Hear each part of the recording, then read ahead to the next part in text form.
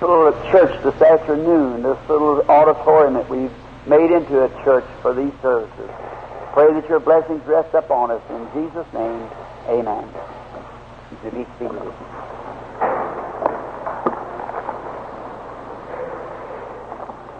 And good evening to you all.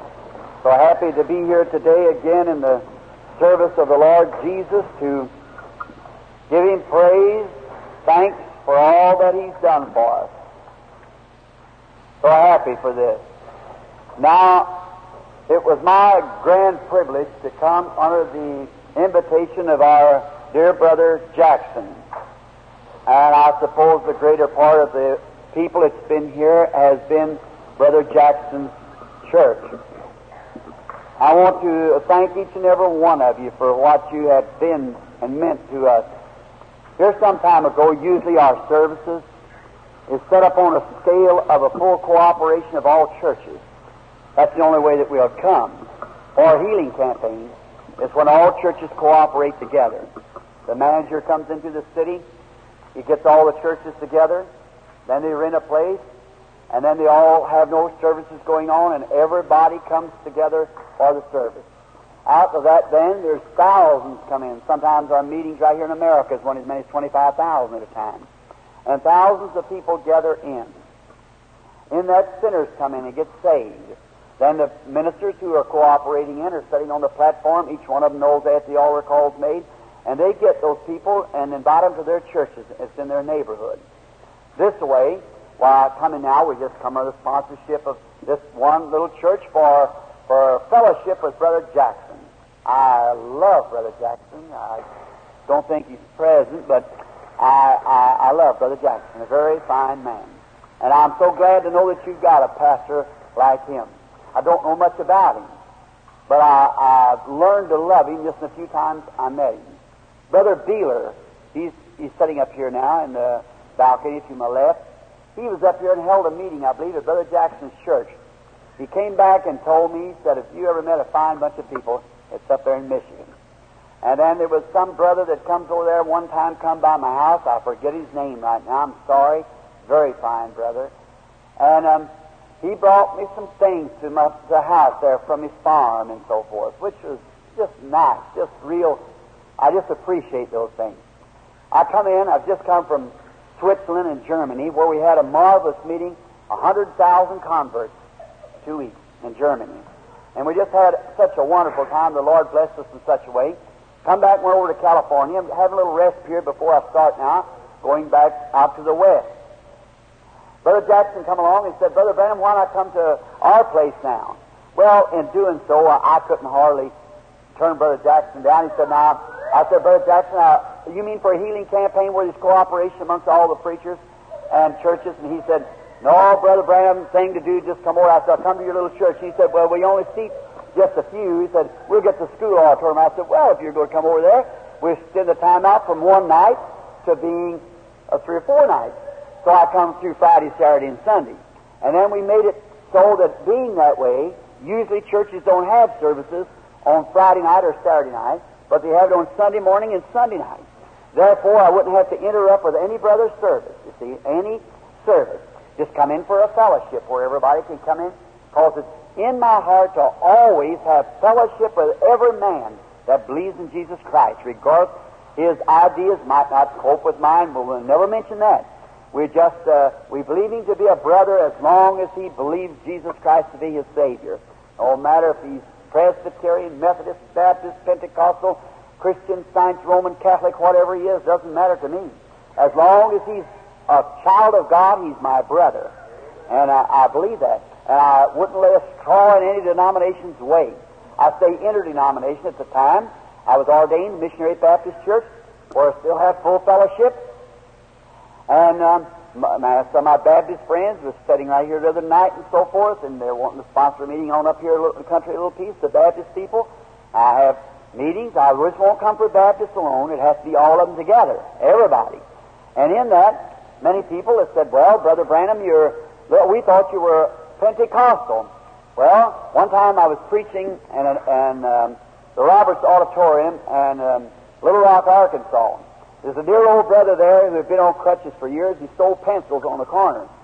And that night, while having the healing service, his faith got stirred up, and the Lord called him, and he picked his crutches up and started running through the building. The next day, here he was running all around over the city with his crutches and a sign on them. These old buddies, I don't need no more. Oh, he was having him a big time. So I got to preaching. There's around 4,000 or 5,000 people sitting there then.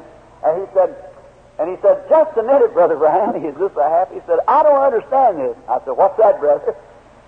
And he said, well, I heard you preach. I thought sure you was a Nazarene, because he was a Nazarene, see. He said, I thought sure you was a Nazarene, the way you preach. And said, I looked around, and nearly all of them yours Pentecostal. So I thought maybe you were Pentecost. And now somebody tells me you're a Baptist. Said, I don't get this. I said, oh, that's easy. I said, I'm a Pentecostal Nazarene Baptist. That's just it. By one Spirit we are all baptized into one body. That's right. Whether you're a Pentecostal, Nazarene, or Baptist, or whatever you are, by one Spirit, the Holy Spirit, God by sovereign grace brings us into one body, that is the body of believers, Christ Jesus. And I'm so thankful for that today, to know that I have the privilege of being in this body and being your brother, and to come here to have this little time of fellowship with you. I want to thank Brother Jackson and his church and the visiting ones with us. If you're not all members of Brother Jackson's church, we sure thank you. His pastors and so forth here. I passed by a while ago, and I believe Brother Jackson's church is called People's Church, the People's Church. I've seen one out here called Full Gospel Church. I was riding around, seen one up here called Assemblies of God. And I know they're all full gospel people. And I appreciate you all. And all the rest of the churches, Methodists, Presbyterians, or whatever you are. We see and we love you. Now, one thing you can do for me, it's soon I'm to be out into the big major meetings and overseas. And I pray that God will lay me up on your heart, that you'll pray for me while I'm trying to win souls for Christ. I never will forget what the General Overseer of the Baptist Church said to me the night that the vision called me and I was to go pray for the sick. He said, Billy, you had a nightmare. What'd you eat for you that night for supper? I said, Dr. Davis, I don't appreciate that. I said, if you can't cooperate with that, I said, God said so, and it'll be done. He said, do you think that people, kings and potentates and monarchs, go listen to a fellow with a 7th grade education? I said, that's what he said.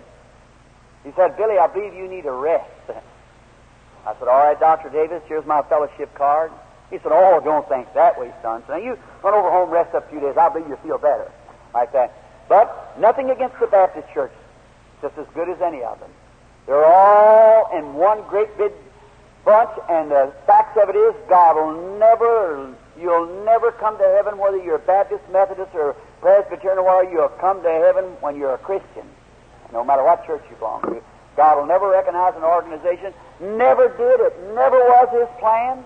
He never did have an organization, never did organize the people. No time. Man done that. That's right. The first organization is the Mother Church, the Catholic. Out of there come the Lutheran. Now there come the Methodists. Now there come on down and on down and on down till the last ones and the Pentecostals and so forth in the last days. Exactly. The Roman Catholic Church is the Mother Church of organization. Before that, they had no organization. So, if your organization and you don't draw a barrier line and condemn the other fella, can reach across the fence and shake hands with the other fella, all right. When I used to pastor up there at the little Baptist Tabernacle, I had a good friend below me in New Albany by the name of Johnson, and he was a Methodist. So here's the kind of fellowship we had. When I got someone converted in my church, and he'd say, Brother Branham, I want you to sprinkle me. But my mother's a Methodist, and I was raised up a Methodist, and I said, now look, brother, I'll tell you what, this is a Baptist church, and I'll tell you what we'll do. You're a fine brother. And I said, I've got a good brother down at the Main Street Methodist Church here in New Albany, just 3 miles lower. A wonderful man. And I say, I tell you, go down there, he'll do the sprinkling, and you be a good member for him, because you'd never make a good member for my church. Certainly not believing that. So I said, but Brother Johnson's a fine fellow. I said, it's kind of dry down there. Ain't much water, but I tell you, I said, he's a good man. and a Christian. A lot of Christians in the church. When he got a convert, he said, Brother Johnson, I want you to baptize me. My people were Baptists. He said, look, you never make me a good member. But said, I got a good friend, Billy, up there at the Baptist Tabernacle up at Jeffersonville. Said, you go up there. Said, he's a fine boy, but said, he'll drown you. He'll hold you under till the last bubble comes up. So that's the kind of fellowship the Methodists and Baptists had as far as Brother Johnson and I served. And we all ought to feel that way. Absolutely. Christians and brothers. And we love that with all of our heart. And fellowship with each other. I remember the services everywhere. And if I'm not mistaken, isn't this kind of a German settlement through here? It looks to me like it looks either Swede or German. I see big, sturdy, healthy-looking people. That looks pretty good. And I was passing through here the other night, and the custodian said he was from Finland. His people was from Finland.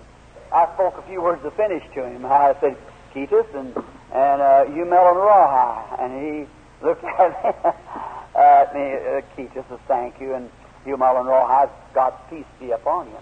And so I think I'd speak a few words of German. There'd be a whole lot of people understand me.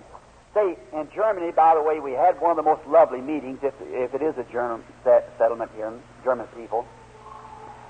You know, as an American, and I think God, by one Spirit, has made us all one people. And everywhere you go, everywhere around the world, I found out wherever there are Christians, they're all the same. There's no difference in them. Everywhere. And being we've had so much war in Germany and so forth, when I got over there my first time, I thought, my, I bet we have a lot of trouble over here. But some of the nicest people I ever met. Sure was. They treated me like I was a brother. And in there we had 100,000 converts. I was at Hamburg and Karlsruhe. That's where I had my big meeting at Karlsruhe. And then I went on down into Lausanne and then on over into Zurich, Switzerland. Of course, the Swiss is just a German. I said the German, his intelligence is master. We know that. He's a great intelligence. Some of our greatest science comes from Germany. And I said, but the trouble with Germany, they get the wrong leadership, and they're trying to make a gun or a bomb that'll destroy the rest of the world, and they'll be masters of it. And the Swiss, I said, well, he's the same intelligence, but he went down there and got in peace and made a watch and sold it to his neighbor. It's kind of peaceful. So that's about the way it goes. But let Christ come to them, and they're all the same. That's right. And I certainly appreciate it. I remember one night, first, is a communistic element in Germany now, which you all know. And we were pretty close to the communist zone, the Russian control. And then when I first started a meeting, it attracted attention there, many, many thousands the first night. And so then the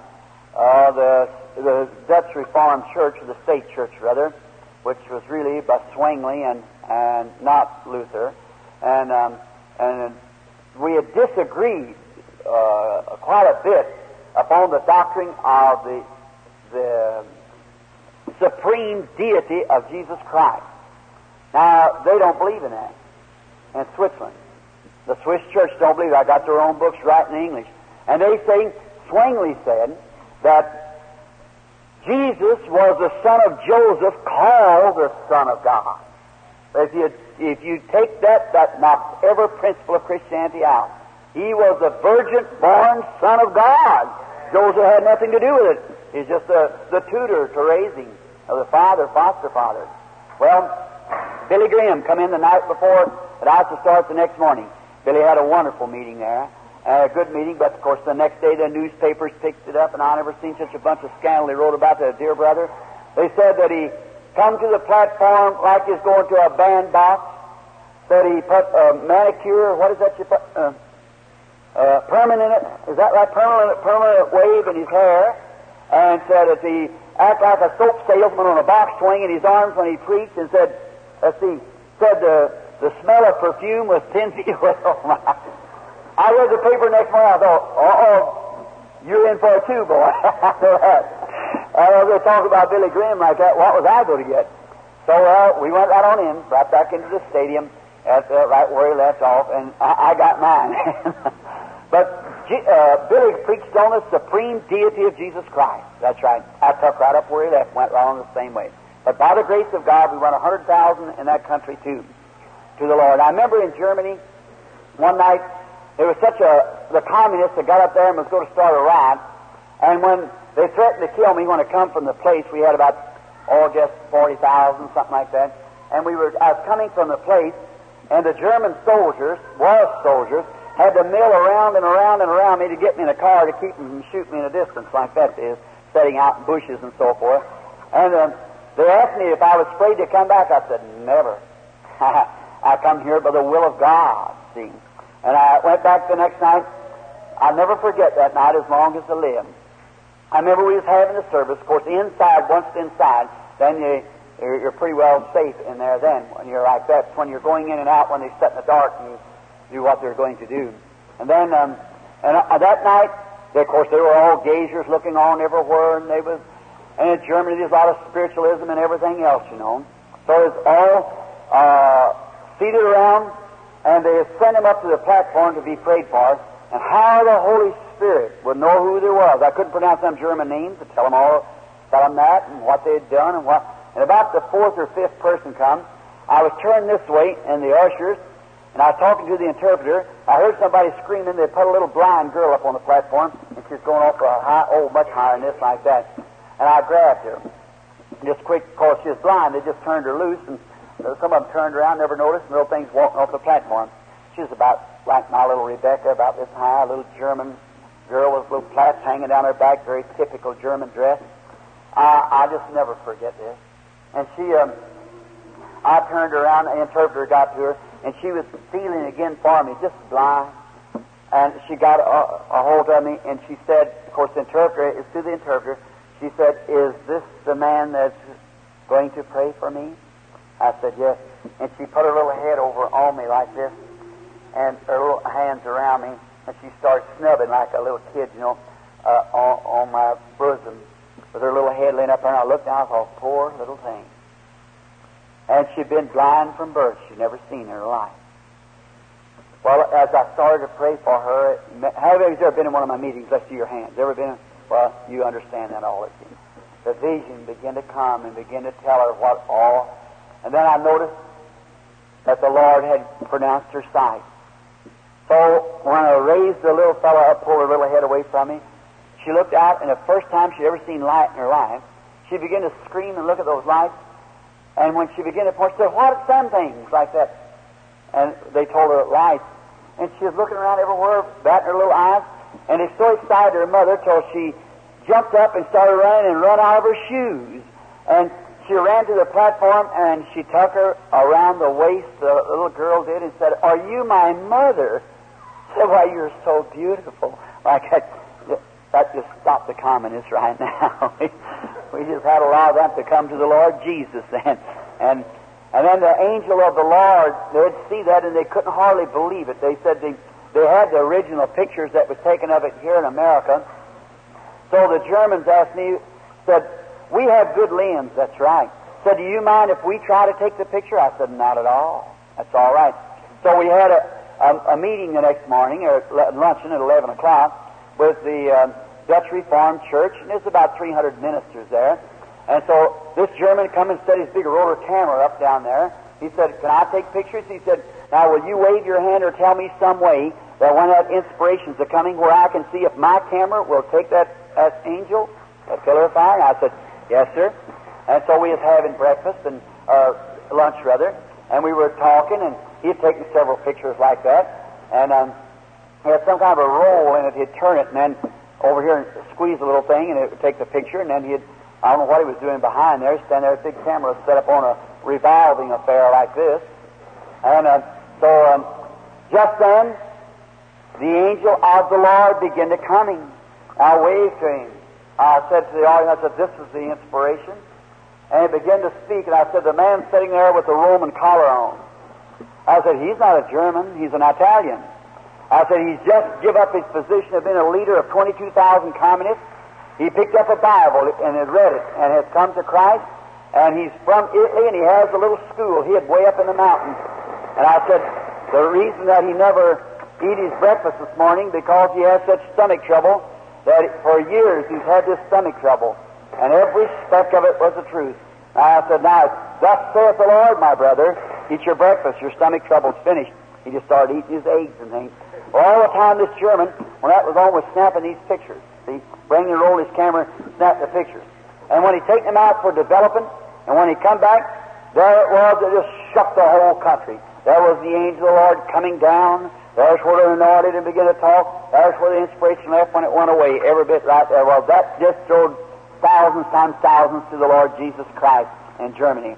Going back over again this summer, and we're going to have up there somewhere around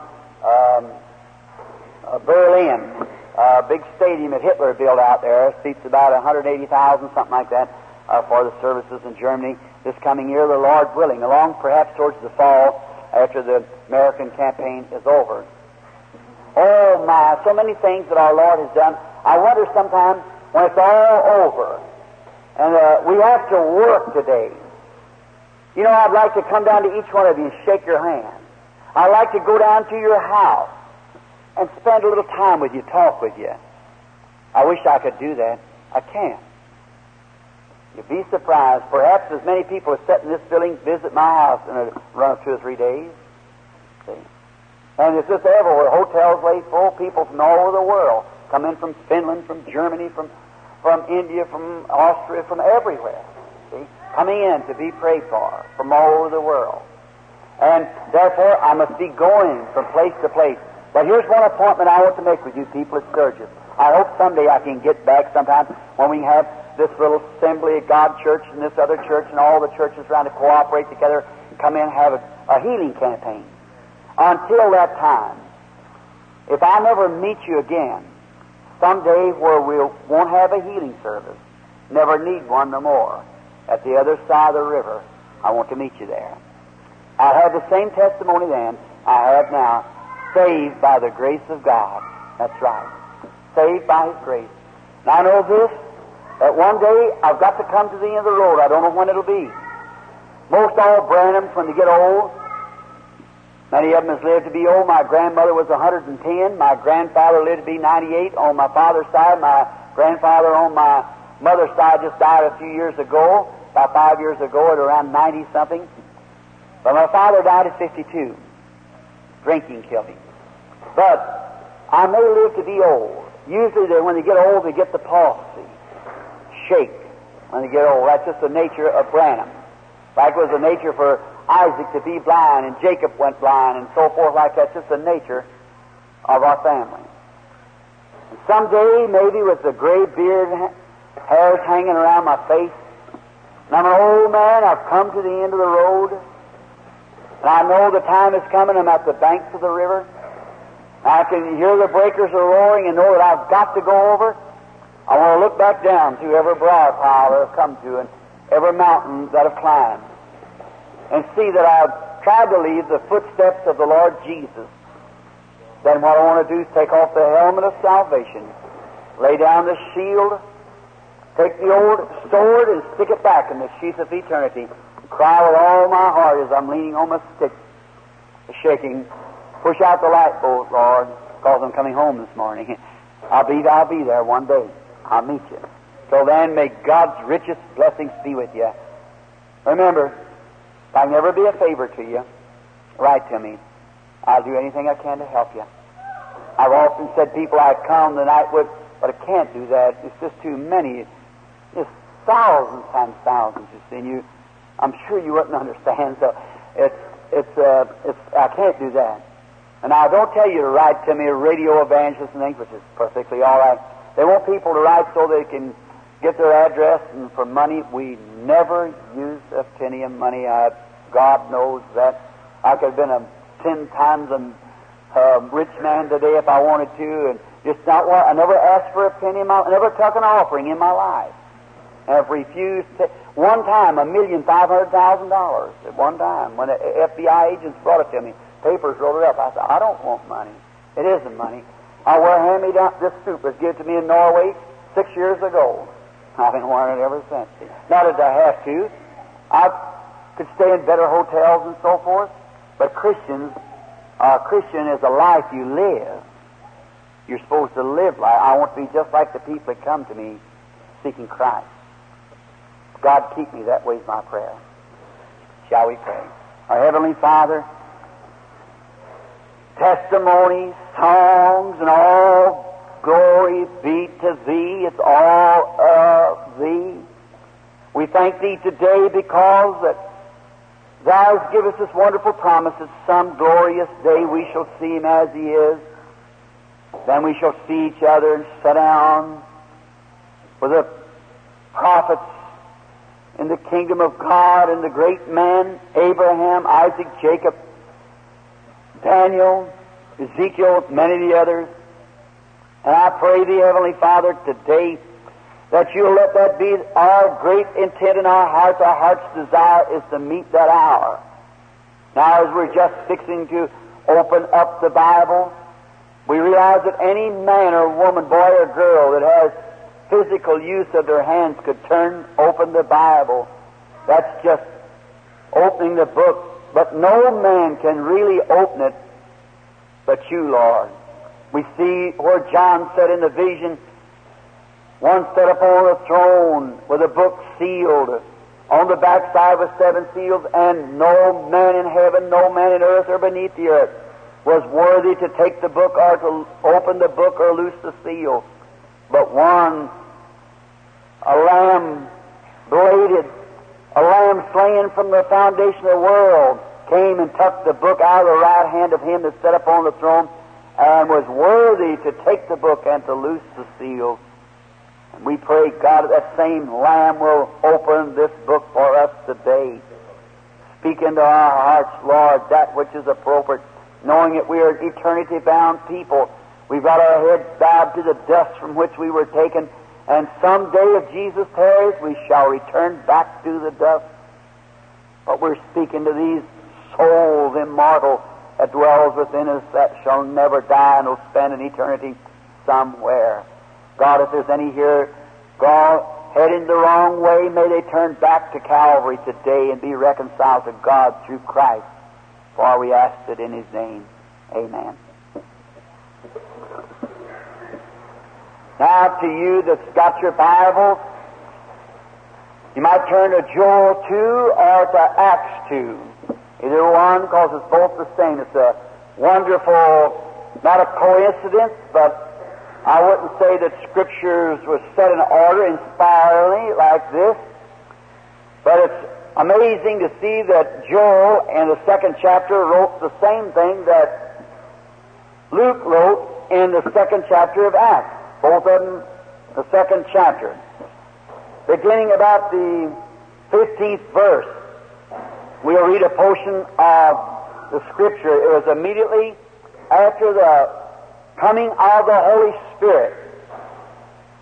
And we want to read what Peter, addressing the congregation, the Holy Ghost had fallen upon the believers as they was commanded to go and wait for the power of God. Peter speaking said, "For these are not drunken, as you suppose, seeing it's but the 3rd hour of the day. But this is that which is spoken of by the prophet Joel. It shall come to pass in the last days, saith God, I'll pour out my Spirit upon all flesh. Your sons and your daughters shall prophesy, and your young man shall see visions. Your old man shall dream dreams. And all my servants and all my handmaids will I pour out in those days of my Spirit, and they shall prophesy. And I will show wonders in the heaven above, and signs in the earth beneath, blood, fire, and vapor of smoke. The sun shall be turned into darkness, and the moon into blood, before that great and notable day of the Lord shall come. And it shall come to pass that whosoever shall call upon the name of the Lord shall be saved." May we pause here for a moment and take under consideration these things that was prophesied. Now, we know that as Christian believers, how many Christians are here today? Raise your hand. Just how many Christian believers? Oh, that's marvelous. And that's very good. As Christian people, we believe that this is the infallible Word of God, don't we? We have to believe that to be Christians. There's no mistake in it anywhere. It's perfect. And every word, maybe we don't understand it, we're not We're not supposed to understand it. And Christianity cannot be understood. It's to be lived. By faith we do these things. The whole works is by faith, through grace. Now, the prophets prophesied of things. They didn't know what they were talking about. They just said them. They didn't understand. Daniel said he couldn't understand, but he just wrote it out. Because it wasn't for his day. The angel told him to close up the book until the end time. Many would run to and fro, and knowledge increased, and at that time he'd stand in his lot, and at the end of the time, and all these things would take place. He didn't understand it. Many of the prophets writing did not know what they were writing. They just wrote it down because it was inspiration. And now, Peter picks up Joel's prophecy here. It's in the early age of the church. Most all believers know that the church was inaugurated at Pentecost. And many times we Pentecostal people call ourselves Pentecost when we got the wrong name. The Pentecostal people were the other side, the Jews. They were up there at Pentecost. We're the church of the firstborn. See? Not Pentecost. The worshipers of Pentecost was up there. We call this the Pentecostal blessing, and so forth. And all churches, in a measure, wants to say that they are part of Pentecost, because there's where it began. Where the word Pentecost is the word 50, where the outgoing of the first fruits of the harvest is brought together as the feast time of the early harvest. Means 50, which was after the cleansing of the sanctuary, and 40 days, then they had Pentecost. And many of you Bible scholars wouldn't have to tear that down because you understand it. And as Christians, perhaps, have heard your well-trained pastors preach those things. Now, after this great thing had happened, it had happened in a way that they didn't understand it. They couldn't understand it. It was all looking for the coming of the Christ. We are aware of that. But the way He come was so different from the way they had figured out till it just turned them around. They didn't know. God usually does that at every junction station of His time. He did that. The people will get out and they'll figure out that it has to be this way. It's just got to be this way. And they'll have it all blueprinted. Don't think we haven't got it today. We've all got it blueprinted just the way Christ is going to come. Everything. And we get charts, and I believe sometimes we know more about the charts than we know about Christ. It's all been figured out. Each denomination, many times each individual, has his own way, and perhaps will come different from any of us think. God usually does it that way. Because you can't figure out God, you just believe God and walk on by faith. No way of figuring Him out. Look at how easy it would have been. The day when Jesus was born on in Bethlehem of Judea, why, it looks like that if there had been anybody that would have received it, would have been Caiaphas as a high priest and the great clergyman and so forth. The angels ought to have come to them because they were ministers and told them that the Christ was born. But God turns right back around, and the first ones recognized it was a bunch of stargazers, astronomers, who came from the east, coming westward to recognize it. Seen a mystic star. Nobody else saw the star. They saw it. Why? Because it was given to them.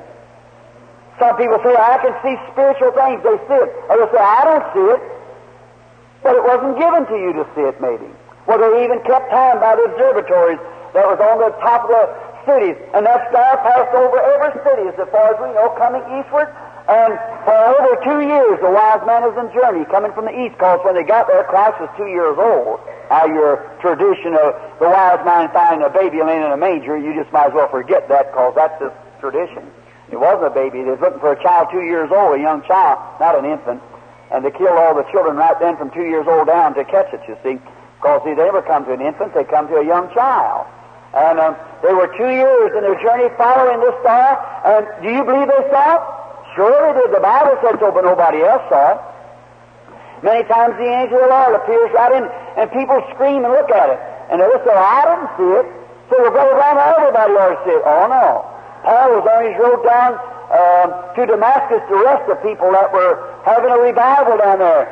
And the angel or Christ came down in a bright light and even put Paul's eyes out. It was so bright. And there was none of the rest of the men with him saw it. Nobody saw it. It was so personal to Paul that his eyes went out. And he had to be led by his hands. Is that right? And the man with him, they didn't see no light. They didn't see nothing about it. But that's how it can be so real to some people, and some people know nothing about it. See? God reveals Himself the way He wants to the people He wants to. It's His sovereign will. He hardens who He hardens and justifies who He justifies. It lays in God's hand, not in my hand or your hand. It lays in God's hand for what He will do. The Bible said so. Do you realize that? Did you ever read over in Romans 9? How He said, before either boy was born, Esau or Jacob said, I hate one and love the other one. How could He be just in doing that? By foreknowledge, you know what a rascal Esau was.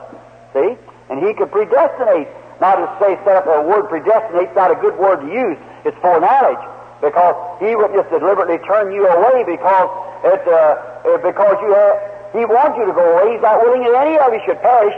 But by foreknowledge, He knows what you'll do be before you ever come on the earth. Sure, foreknowledge. He's infinite. He's God. He's omnipotent, omnipresent, omniscient.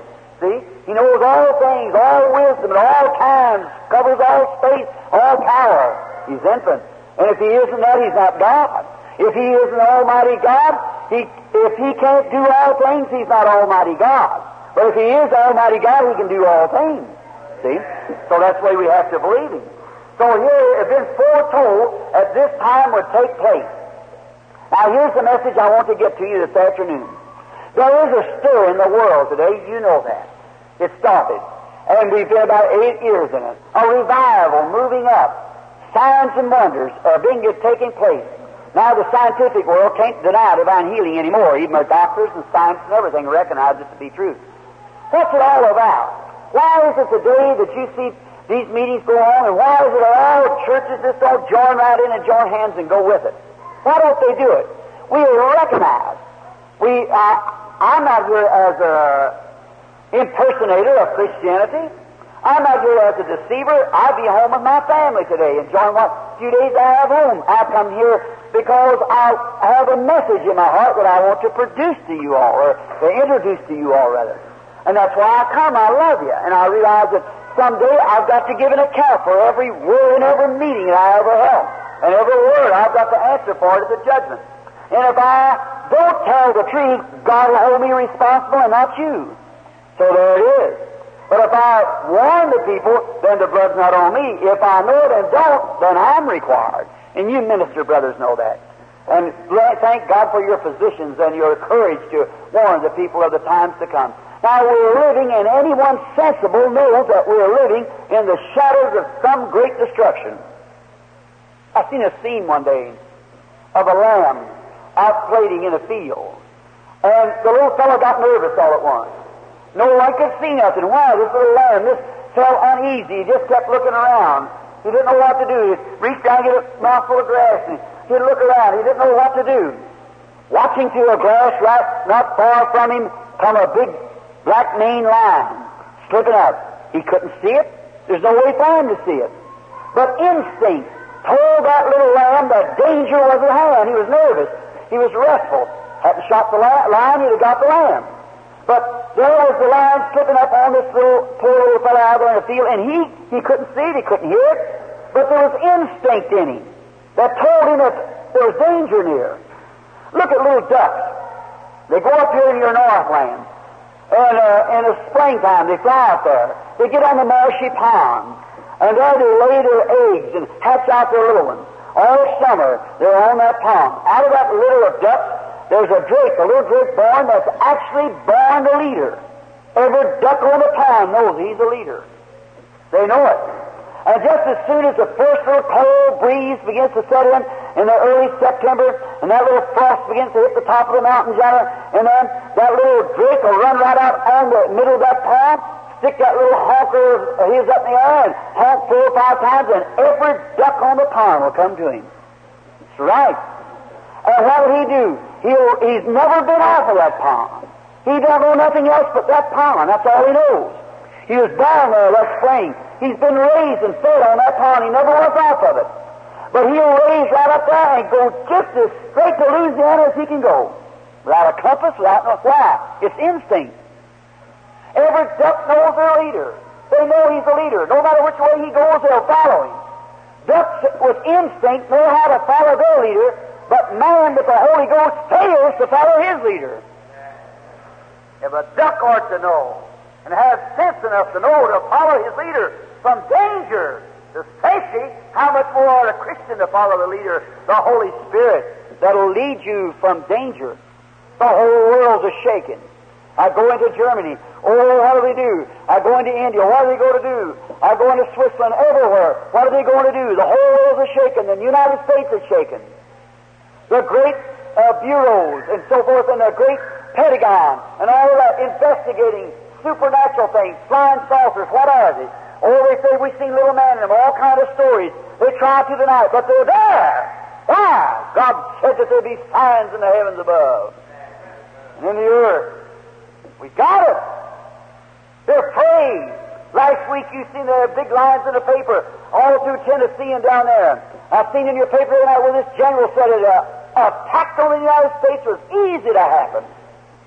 Sure. Certainly. They're getting out private watchers to watch the skies for planes. What's the matter? Everybody's shaking.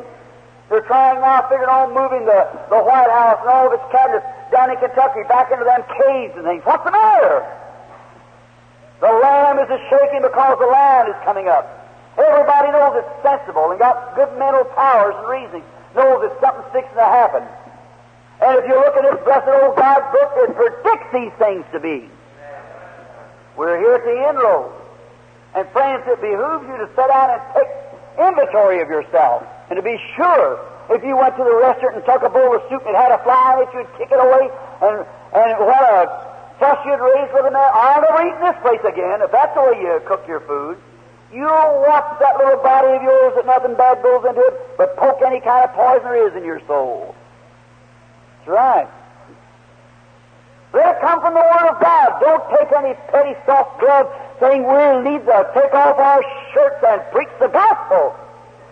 Right, the power of God unto salvation, and stand on God's Word and His promises. We see the Bible said that these things would happen.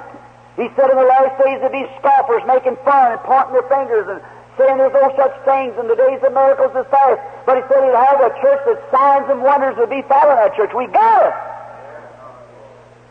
Now, it's been in all ages. When God first made creation in a phenomenal way, when He spoke the world into existence and blew the stars and the moons off of His hands, as to say, spoke the Word and it come into existence. The very earth that you're sitting on today was the created Word of God. If He didn't speak the world into existence, where did He get the material to make it out of? Where did it come from? Sure He did.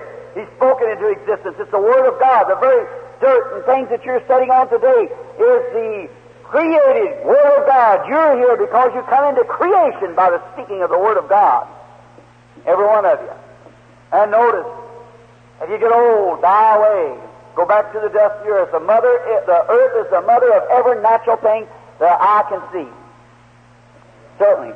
Now, I want you to notice a minute. When God made Adam and Eve and made the creation and everything, it was beautiful. God, while Adam had control of the powers of God, he could speak anything, he'd obey Him just exactly like it would God. He had a perfect fellowship with God, walk with Him and talk with Him, commune with Him, and had a fellowship. Then when Adam and Eve, when Eve sinned and they went out of the Garden of Eden, it come on down, and the world began unfolding. And as it unfolded more and more, the first thing you know, cities begin to build. That's one great sign of the end time. Our little city of Jeffersonville has raised from about 14,000, it's a little old river city, from 14,000 to around 30-something thousand in the last few years. They're tearing out all the farms and everything else and making housing projects. What's the matter? It's a sign of the end time. That's right. And that day we find out they begin to work with copper. They begin to work with metal. Look at today, even making ships and planes and everything else. Metal workers. Great intelligence. A great time of school. Great educational program. Just before the end of the world. And Jesus Christ, when He was here on earth, said, as it was in the days of Noah, so will it be in the coming of the Son of Man. Look at the way I was talking to Mrs. Woods and Mr. Woods today while we were eating dinner up on the divorce cases and things of the United States. We have the highest rated divorces of all the world put together. We have more divorces. Man, the Bible said, be merry and giving in marriage, eating, drinking, the morals and so forth that they'd had. How today, marrying and giving in marriage, the Reno Nevadas.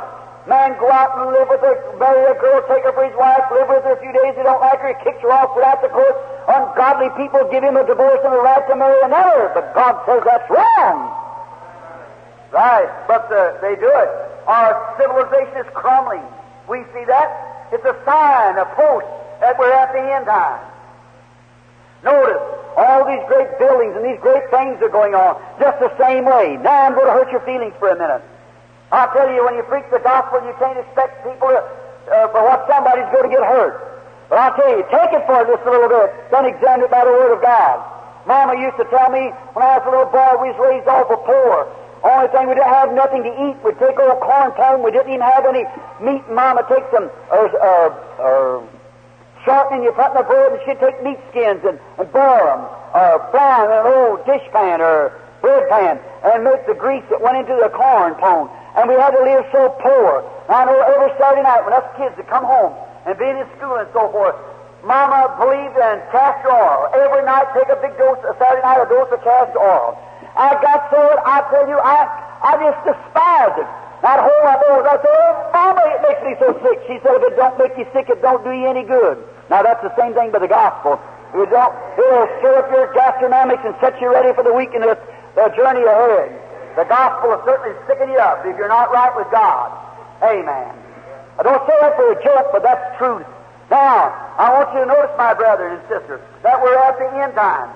And just before the end time comes for the first junction, the time of the destruction of the antediluvian world, there were signs appearing in that day just exactly like there is today. And if I only had time and get off my text for a few minutes, I'd show you how the very atomic powers that destroyed the world then will destroy it again. They built the Sphinx and the pyramids and all those things that no gasoline or no other power in the world would build but the atomic power. Right. And some fanatic got a hold of it, of course, and blew it. And when it did, it blew the earth. It sent up right away from the sun. And when anything's hot and goes out into cold, it causes a vapor, and that's what causes our rain today. Really, the same thing because it's leaning. And this time the Bible said it won't be water but fire. And just a few motions out of its orbit right now would burn up with the atoms from the sun. Just exactly what God said would take place. But, well, the scientific proof of His coming is marvelous, which we had a week or two to say here in revival services. You can prove those things, that it's the truth scientifically. The world's at the end time. We're here at the end. Notice that how in that same time there came a guy forth by the name of Nimrod. He wanted to make a confederation, and he confederated confederation of all the churches and all the cities and things that built a city called Babylon.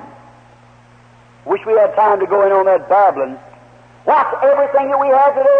Everything we have today come out of Genesis. Genesis means the beginning, the root, the grassroots. Of all time, every crop we have today originated in Genesis. Every tree and everything else we have today originated in Genesis. The truth we have today originated in Genesis through the blood of the Lamb. The crop we have today originated in Genesis and Babylon. Look, Babylon appears over here in the first of the Bible, it appears in the middle of the Bible, it appears in the last part of the Bible. Certainly it is. That's where she's growing like a tree, coming up. And so does the church appear along. But Nimrod, an ungodly fellow, went out and got all the people and confederated them together and made one great big union. Look what they're doing today, in this nation today, confederating the churches together and bringing forth a modern Babylon. Name of the social gospel, denying the power of the Lord Jesus Christ and divine healing and so forth, are denying it. It's all God's program to bring people to their knees. We got the same thing today. And right in the time of that great confederation of the unions of that day, what's taking place? God had a man on earth that was a genuine article. And his name was Enoch. He preached and walked before God perfectly. There was another by the name of Noah. God has always his two witnesses. And he appeared, both of them appeared on the scene, preaching the gospel. And remember, just before the coming of the end of that known world that day, angels appeared on the earth at the end time. Prophets prophets appeared on the earth at the end time. Prophets and angels and signs and wonders.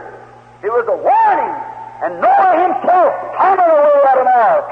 A miracle for him to build an ark. How would he ever build an ark? An old man out here, the whiskers hanging down, 600 and something years old, out there pounding away on an ark. And it's on a dry land where there had never been a speck of water. And yet he said, there's coming water from the heavens. And the idiotic unbelievers will look up and say, where's the any water? You believe that story of that guy talking about he's off at his head? That's the same thing today. But he was preparing an ark for the saving of those who wanted to be saved. And the gospel preacher today that's preaching the gospel of the power of the resurrection of Jesus Christ and the second coming is pounding away at a thing that people say is crazy. Amen. You know that to be the truth. Noah was building an ark. He was not only was it a miracle, but he was preparing for a miracle. Now the church today is not only having miracles, but it's preparing for a miracle. The coming of the Lord Jesus Christ and the rapture of the church to be taken up. Getting the church ready, visualized to see signs and to see the omnipotent God, the great power of God moving amongst the people, which the rapture will be an easy thing when Jesus comes. They'll be caught up because they believe in such. Sure, we're at the end time. We're at the junction road. The crossing time, the ending of a dispensation, the beginning of a new. He's been 6 of those, and we're on the 7th. I want you to notice quickly. Noah building away on the ark, looking forward to a miracle coming. There was miracles happening. He was preaching the supernatural. What? Yes, sir. He was preaching that there's a God of heaven who will destroy the world with water. And I'm building an ark for the case. Well, I imagine they thought he was crazy. But when the thunders begin to roar and the lightning flash, even the birds and the animals taking their position, a miracle taking place. When animals begin to come to Noah, is it any much lighter today when we see possums crawl across the road that's beat up and everything else is taking place, even in the animal realms, is proving that Jesus Christ, the Son of God, is near at hand to come. Man, we're at the end time. We're at the junction time. Certainly we are. Notice, amen. And when another thing was that when the waters begin to fall and they seen that the miracle actually was taking place, the outside world that has scorned and made fun of him was locked out of mercy. So will it be in the coming of the Son of Man.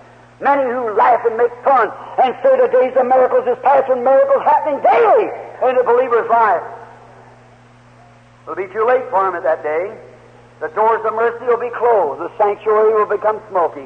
And there's no more intercession for sin from then on. Let him that's filthy be filthy still. Let him that's righteous righteous still, and him that's holy holy still. That's what the Bible says. And we believe it, and you know it, my brethren and sisters.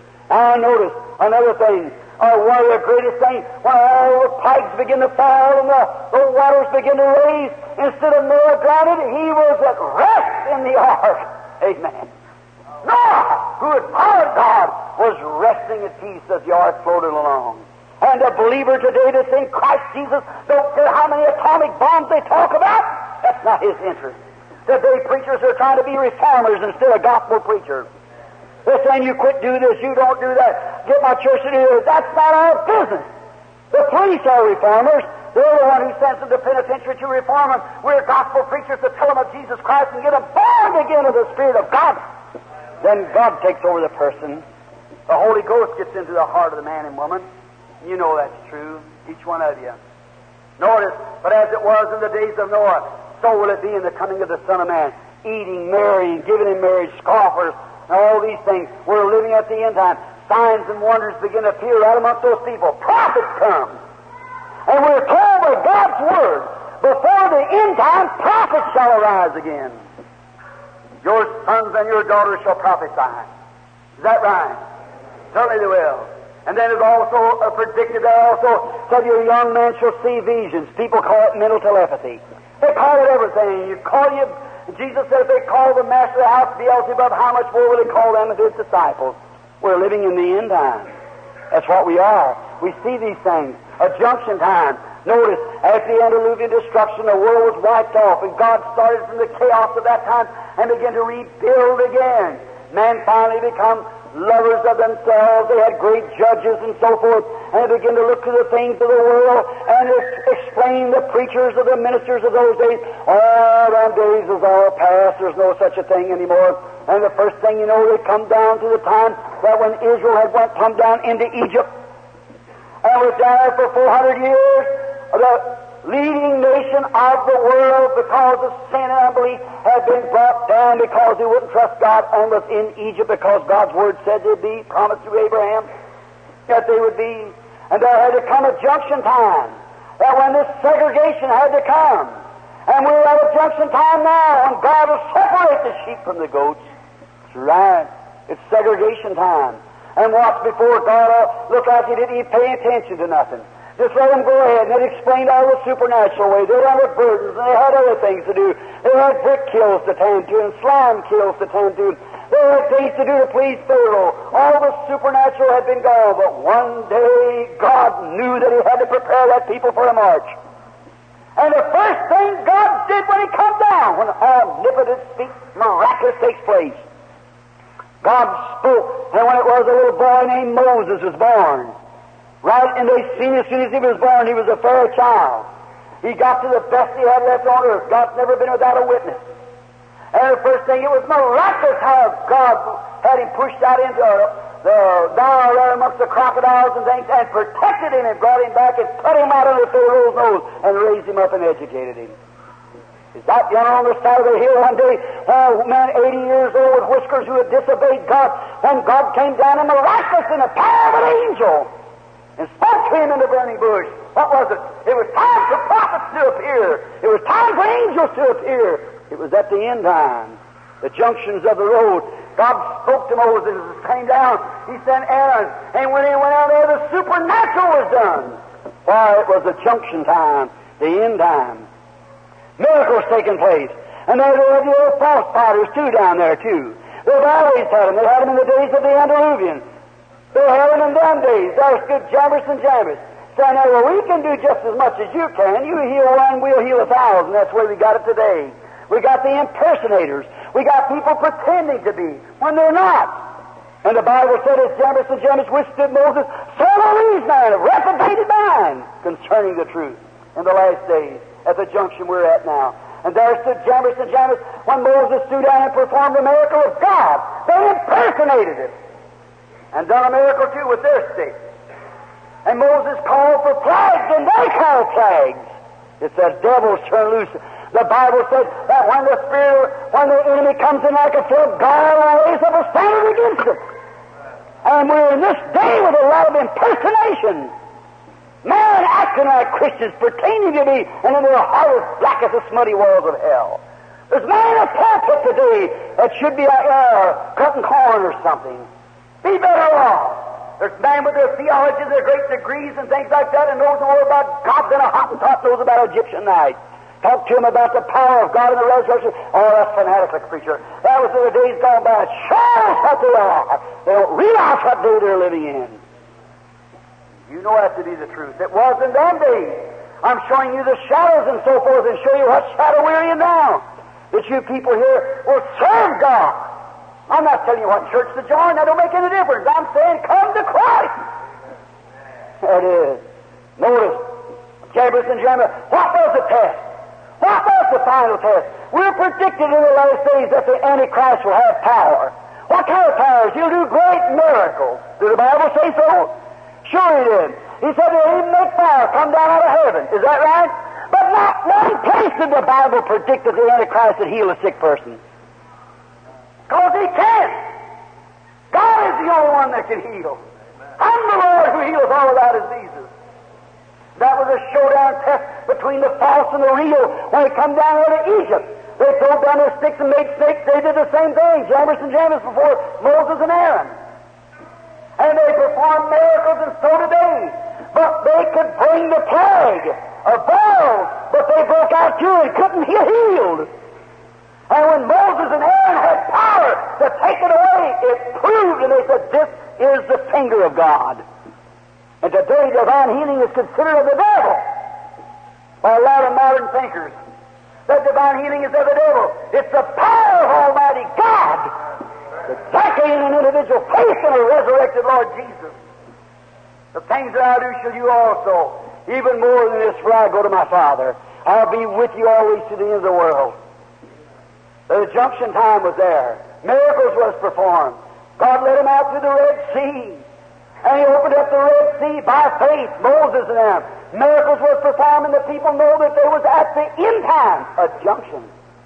Wish we had time to stay longer on it, but we have some more junctions coming.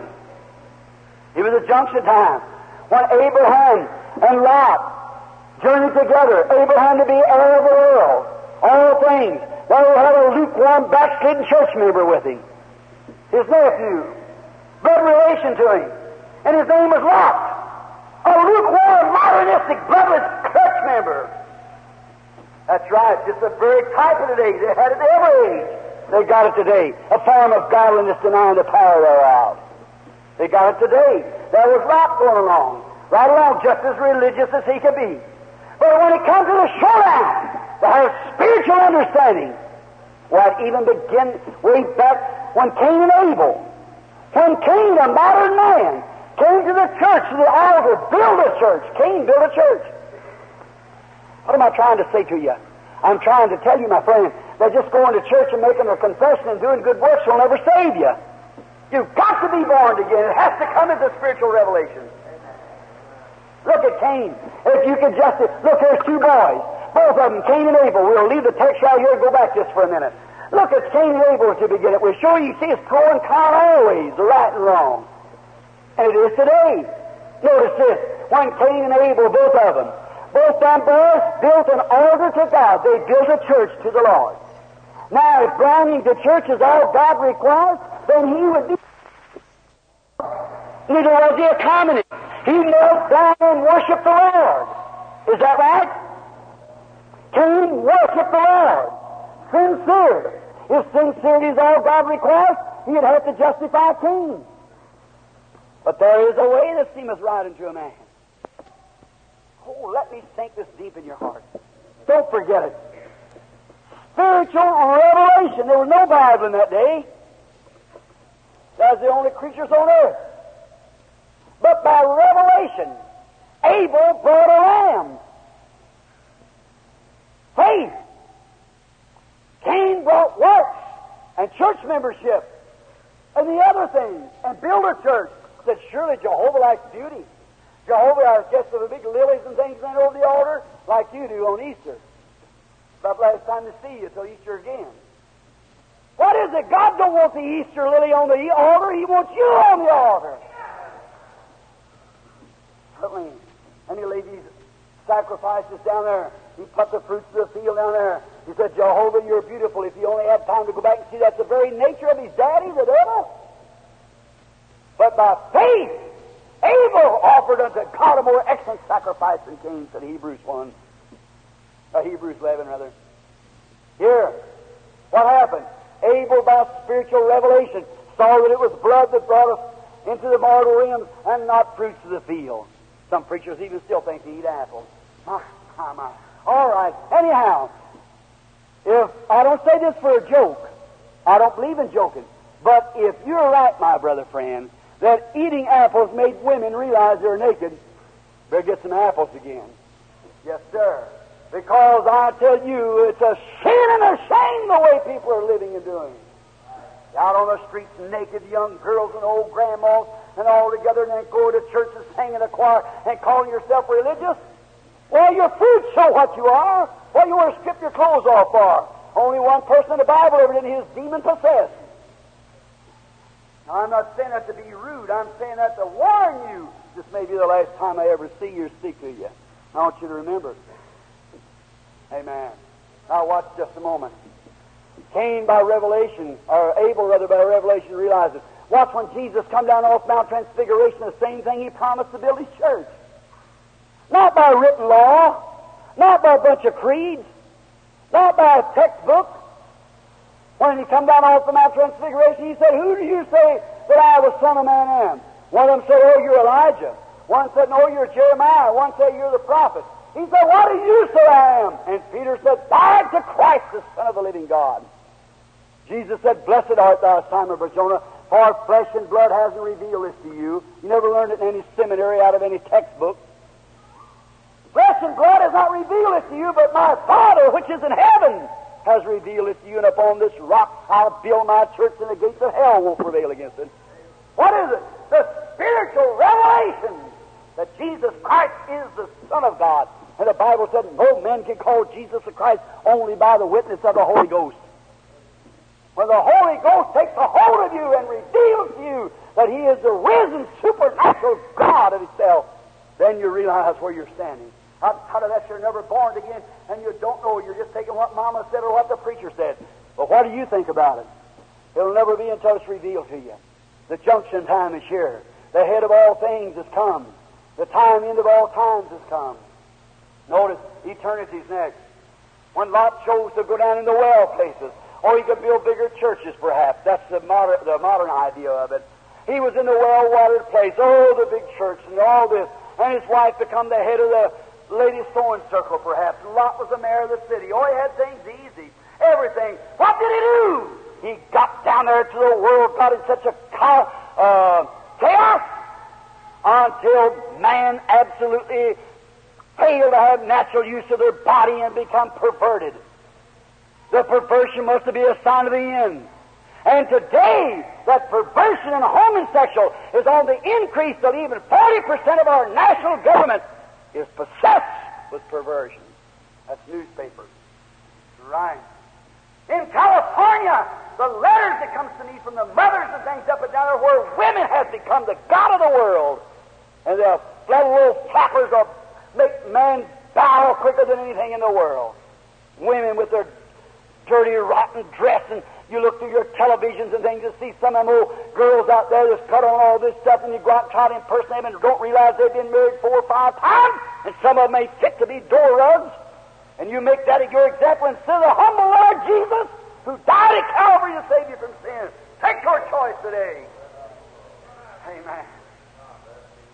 Modern half-less church members cannot tell you how Jesus was born or any of these things, but they can sure look in one of these old love story magazines and tell you who wrote it and what time this actress done this or that. It's a shame.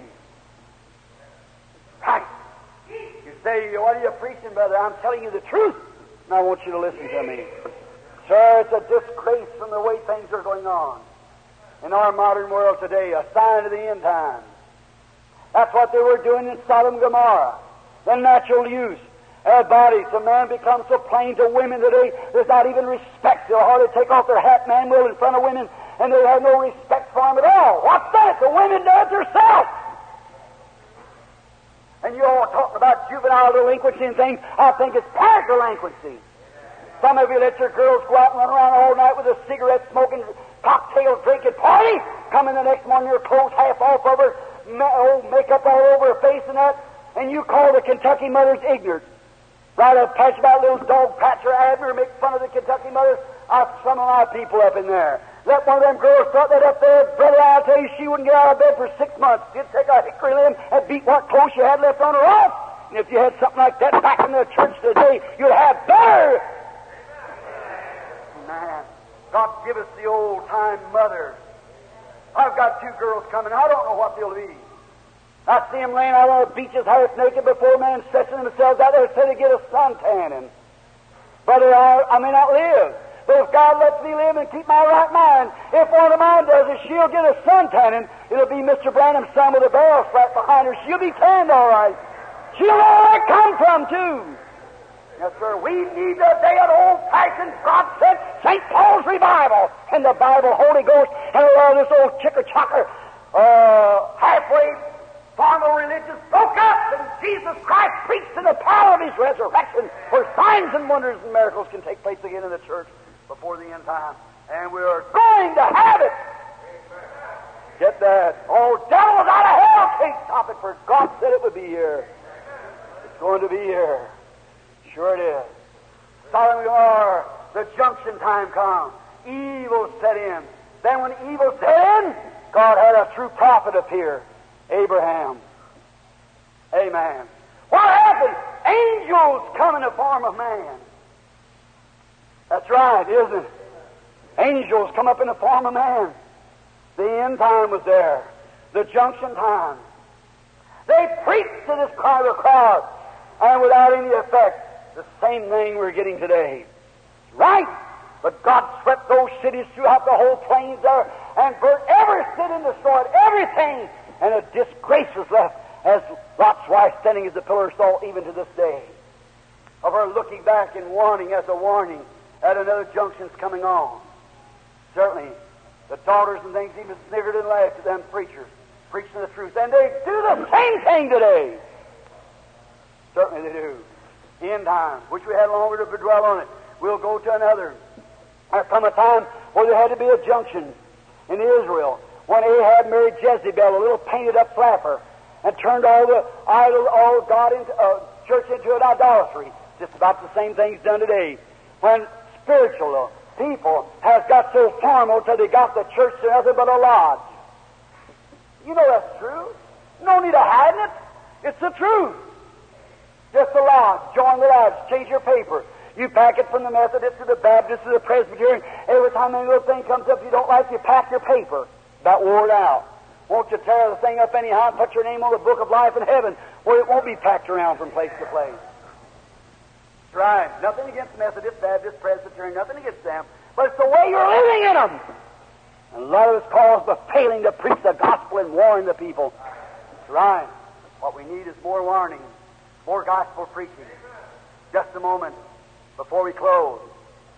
Notice, when the junction time came, God had a prophet appear on earth, Elijah. He had angels appear on earth. Absolutely. He had signs and wonders to appear on earth. He shut the heavens that it didn't rain in the days of his prophecy. He done other things and miracles and signs before the people to prove it. That's another one. The fourth one. What's the fifth one coming up? They've got all through judges and lawyers and judges and so forth and lawyers of the laws and so forth. They got down to it, explained all the power away. There's no such a thing as miracles anymore. And they got carried off into Babylon and wars and troubles. That's what we have now. But there come a junction time. Hallelujah. Now, I know you're going to call me a holy roller anyhow, so you might as well get started. I feel good, for I know that Jesus Christ, the Son of God, lives and reigns. There's people who will believe Him. That's right. So there, when I see that there, just before the end time comes, there was an honest man by the name of Zachariah who had prayed earnestly for a child. And what happened? An angel appeared on earth for the first time since Malachi. Hundreds of years. And an angel appeared and told Zachariah a miracle was going to take place. And he believed it. Didn't believe it first. But God absolutely, because it had been so dull, so well, he had Abraham, Isaac, and Sarah, and all of them back there to believe, and Hannah at the temple. But he failed and said, oh, that was God a long time ago. He can't do it today. And that angel said, I'm Gabriel, who stands in the presence of God. My words will be fulfilled in their season. Because that you have doubted me, you'll be dumb till the day the baby's born. You'll call his name John. Amen. The junction time had come. Oh, sure, there's a space. All the miracles is all explained away, but the days of miracles is coming back again. There was a changing from the law to grace. The dispensations is changing again. The junction time. And every time we come to a junction, things happen. Omnipotent speaks. Miraculous takes place. Certainly. God spoke. And a woman that's way past the age of having a child had it. And then when he wrote on the slate, John, the angel of the Lord healed him. And he had divine healing. There come another angel. The same angel appeared to a little woman who had never had a baby, wasn't even married, and said she was going to have a baby. And she believed it. When he was born, he started off, the first thing he started seeing visions, like the Bible said he would. Telling people their wrongs and who they was. The Pharisees said, the days when miracles is past. There's nothing to that guy. He's Beelzebub. Jesus said if they call the master of the house Beelzebub, how much more will they call those his disciples? So the Bible said Beelzebub cast out devils, who do you cast them out by? All right. There they started, and away they went. Signs and wonders began to follow the master as he went on from healing the sick. That took place then. Then the next he began to feed the fishes and break bread and turn the atoms loose and create powers and things. Then from that he went to raising the dead. Miracles begin to grow faster and faster and faster and faster as the junction time comes. That's the same thing taking place today. There's an hour coming when this world will shake with the powers of God. Right. And you're seeing it happen right before you now. Here it is. The miracles begin to take place. Set in. It's nearing the end. Jesus began to warn them. And as he went on, miracle after miracle started happening. Greater and greater started happening as he went on. And finally they hung him on the cross. Then God answered from heaven. The sun refused to shine.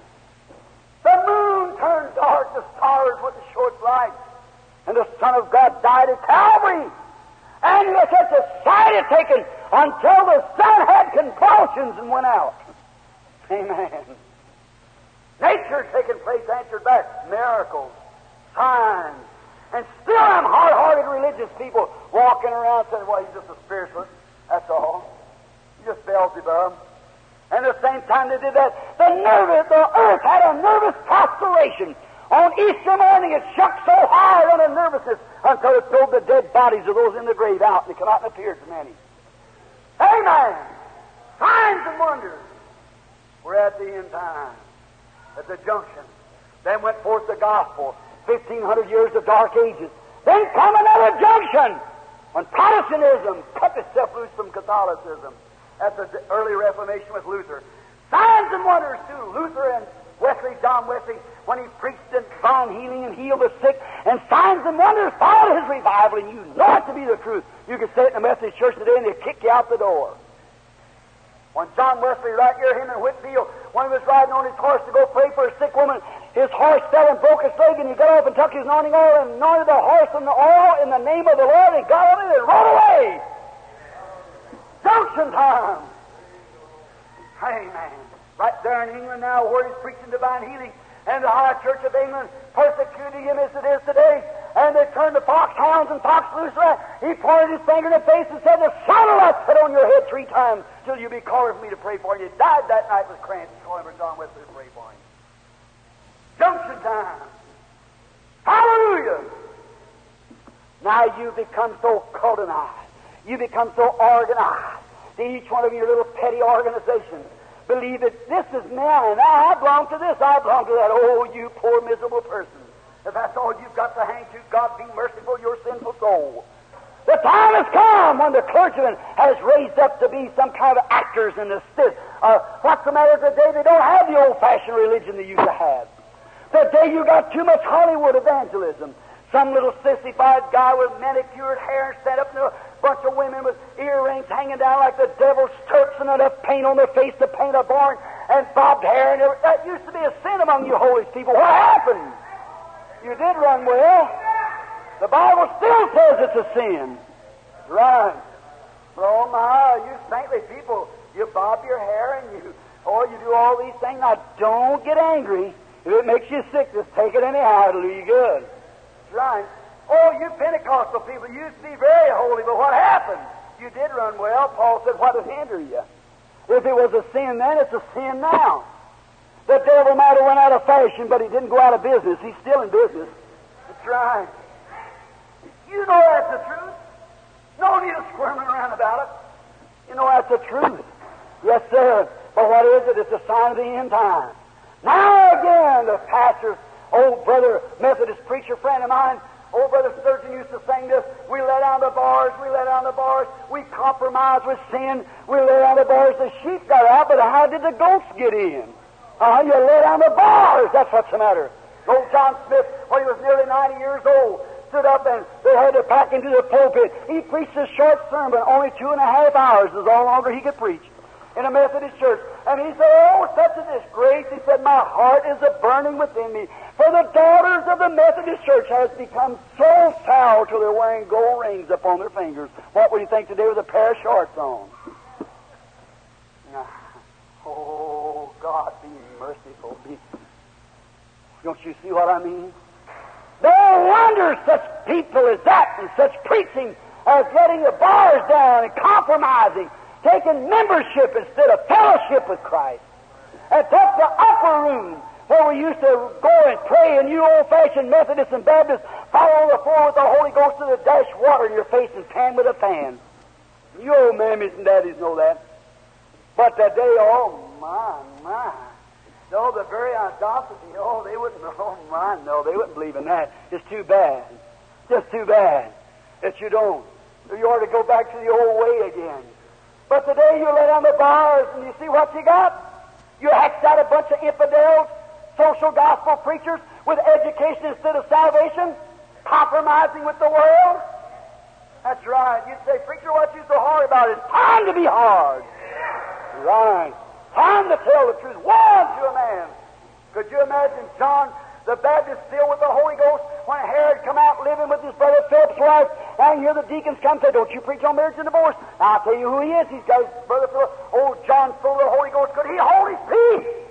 With that old piece of sheepskin wrapped around his hairy chest, he walked out and said, it's not lawful for you to have her. Amen. God, give us some more men like that who will call black and white wives, who will preach the gospel uncompromised. The old rugged gospel of Jesus Christ, and believe this dear old black Bible to be the truth, and take Jesus Christ as Savior. Things will happen. Miracles will come back in the church. You know that's true. In time, the social preachers has begun to say all the days of miracles is past. There's no such a thing as that. It's nonsense. But God has arose on the scene again. Omnipotent is speaking. The sick being healed. The blind see. The deaf hear. The cripples walk. Devils are cast out. Power has come. The Holy Ghost is putting gifts in the church, manifesting. Men are seeing visions. Prophets are appearing. What is it? It's at the end time. We're at the junction. And if Jesus Christ, at His coming to settle sin, produced such a thing as He did on that day, and remember there were tens of thousands rejected it. Millions rejected it. And there'll be tens of millions rejected. And now when the devil's turned loose with every power of hell, how much more will he come with his impersonations and acting to be as it is in that day, and so will it be in this day. We're at the end time. God's showing signs and wonders. Christian people, you who are professed without being possessed of the Holy Ghost, why don't you give up that stubborn will of yours and come to God and be regenerated and born again of the Spirit of God? If in your heart you don't believe in the miraculous, you don't believe that God does these things today, if God is still God, He's got to be the same God. If He's lost His power, He's a dead God. What good does the God of Elijah do you? Ask you something. What good does the God of Moses do you if he's dead? What good is the God of Elijah do you if he's dead? If He isn't the same, then He's a historical something. But He is not a historical Christ. He is a risen Christ. And all His power and the fullness that He ever was, He is today living among us right now, the same yesterday, today, and forever. Amen. Where's the junction time? Look for everything to happen. The nerves, the worlds are trembling. And ministers are saying, well, you know, strange, the medical sciences recognize those things and writing pages about it. While the paper's full of miracles are happening. What's it all about? Well, I tell you, Dr. Jones, we'll talk about divine healing. Well, we'll see what Moody said about it. Moody was all right. He was all right for his day, but he won't work today. A French scientist 300 years ago scientifically proved, science, modern, he proved that if a man would ever go the terrific speed of 30 miles an hour, gravitation would take him off the earth. You think science today refer back to that fella? We're going 1,600 miles per hour today and still moving on. Because science is eating off this tree of knowledge. And we are over here, the preachers, knowledge will only run so far, then it falls backwards. But the tree of life has no end to it. We got untapped resources, and you're scared to step out and take God at His word. I don't care if you want. Moody was all right. He was in his day, like that scientist was. But brother, we're not traveling in an ox cart. The Church of the Living God is moving to a jet plane. We're moving off the road, signs and wonders. And we're just starting. Omnipotent is speaking. The miraculous is happening. Why don't you get in and go with us? We'd be glad to have you along. Call you our brother, sister. I'm not meaning it as you're not, in a sense, but I want you to get into the blessing. One day, the Bible says that things will break out on this earth, and diseases and things, and all people will be plagued, and the flesh shall rot on them, and so forth. But the Bible said, don't you come near any of those who has the seal of God in their forehead. And the seal of God is the baptism of the Holy Ghost. Now you had that, brothers. I don't want to disagree with you. I've been a Seventh Day. There's no scripture for that. But the Bible in Ephesians 4:30 says, grieve not the Holy Spirit of God, whereby you're sealed to the day of your redemption. And the mark of the Antichrist is to reject that Holy Ghost, which you're sealed outside the kingdom forever, with no way to ever be forgiven. He that speaks against the Holy Ghost will never be forgiven in this world or the world to come. There's your mark of the beast and the seal of God in one little handful. The seal of God is the baptism of the Holy Ghost. And the mark of the Antichrist is denied. Now you're marked one way or the other. Don't you want to have the Holy Ghost today? If you people here would just only believe with a few moments of prayer, signs and wonders would take place in this church this afternoon. Anything could happen. But we're at the junction time. This is the seventh junction. What's the next, Brother Branham? We're going into the millennium. That's right. Time will cease at this junction, and eternity will begin for us.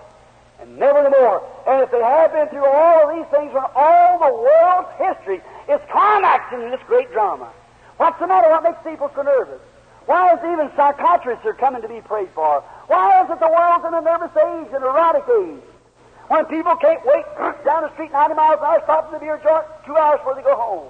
Run over people. What's the matter? What's everybody in such a hurry? You can't visit your neighbor. You don't have no friendship. Don't know who lives next door to you. You ain't got time to this. In a hurry. What's the matter? There's a great drama being set. That's right. And the lion-hungered nations are ravishing in. But just before he gets able to take it, God will take his church. I watched an old eagle one day when she's up in her nest. Stirring up her nest, the Bible said how they would do. I was herding cattle on a ranch. I was way back up the top of the mountain. It's in the springtime. And I put my binoculars on. I thought, what is that up there? I heard a lot of squawking and going on. There's that old mother eagle taking those little ones from the old pukey nest down the stinkiest place you ever seen, where they bring the food in. That poor little eagles know nothing else but just the old stinky nest. Walked on thorns and thistles, and the old mother got them on her wings, and she went down into the valley and spread forth her wings, and all those little eaglets run all around. I said, if that ain't an old-time camp meeting, I've never seen one. The world being taken out of the old pukey nest, excuse that expression, but an old nest of the world where just stinking vomit and everything and filth of the world and adultery and tobaccos and whiskey and every other thing that could go on, card parties and everything. And Christians, professed Christians, do that. And Pentecostal people, you're not immune from it. I've been right in your places that done it too. I don't think because you belong to Pentecostal church, God don't recognize the Pentecostal church more than He recognizes any of the rest of them. He recognizes an individual's faith in Him. That's all. No matter what it is. Don't call pot, can't call kettle black. Now, let me tell you, there when she laid these little eagles out there, they'd been in that old nest, they didn't know nothing but this hard life and all this like the sinner does. But when just walking on this little soft grass, they were just chirping and tumbling, turning little tumbles over one another. I said, if that ain't an old-time meeting, I've never seen one. Just carefree, biting a little piece of grass here, a little piece there. I thought, why are they so carefree? What's nature? You'll see God. I noticed that old mother eagle, as soon as she left her little ones off, she soared way yonder into the skies, to the highest rock that she could find. I turned my glasses on her. I looked at her. There she was, sitting up there, her big, stately body frame, working those feathers, looking around. I thought, you know what? I thought, that poor little eagle, I watched her eye was a-watching. I said, now, Lord, what's this to show me? Watching nature, you can see God if you watch the way nature moves. I thought, that's right. God taking His church out of the old nest of the world. He's set them in Beulah land here where they're just shouting and praising God and having a good time and rejoicing in the old camp meeting. I thought, well, what if a coyote would come up? And I happened to turn my glasses back. I seen her eyes looking back. I thought, that's right, Lord. You climbed the ramparts of glory. You sat down on the right hand of God, and His eyes on the sparrow. And I know He watches me. He watches you. Oh, His eyes to protect us. Anyway, I thought a coyote would get around there, he'd get his eyes fogged out in a minute. That's right. So what you got to worry about, as long as His eyes on you, watch, just have a good time and rejoice. Praise God. Treat your neighbor right. Live right. Do right. Act right. Be a real Christian. and be not bound down with fear or wondering what's to come. It don't make any difference to you. You're going to the rapture. That's right. Dead or alive, you're going to rapture anyhow. Even death can't separate us from the love of God that's in Christ. Then after a while, I laid there just an hour, laying across a log like this, watching. And the first thing you know, I heard a little thunder in the distance, a northerner come up. A quick flash of rain come, and the sky turned green back there, and the thunder's wrapped. And I seen old mother, she raised that head, she scented that storm, and whenever she did, she let a big scream, and here she comes. She screamed as loud as she could. Every one of them little eaglets run together like that. She spread forth her big wings, and each little eaglet put his foot right in her feathers like that, took his little mouth and took a hold like that. That old mother lifted them eaglets like that on her wings. The storm coming down the mountain, she pierced her way through that wind blowing at 60 miles an hour, right into that rock to the cleft. I thought, oh God, someday you're coming. Holding on to the wings of the cross through the storms of life. Oh God, this safety honor to the rock. Here at Gary, Indiana, not long ago, I was down there watching something take place. They taken me through one of those mills down there, those great big places where they make all these machine pieces. And the man taking me up, there's a closing now, listen.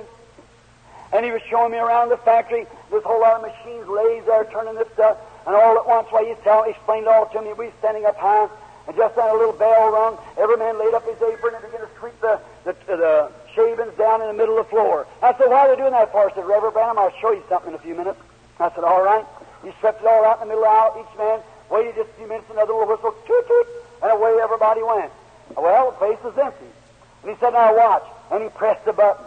And he pressed the button, I heard something coming, going roar, roar, roar, roar, way back in the back. I thought, what is that? He said, just wait a minute.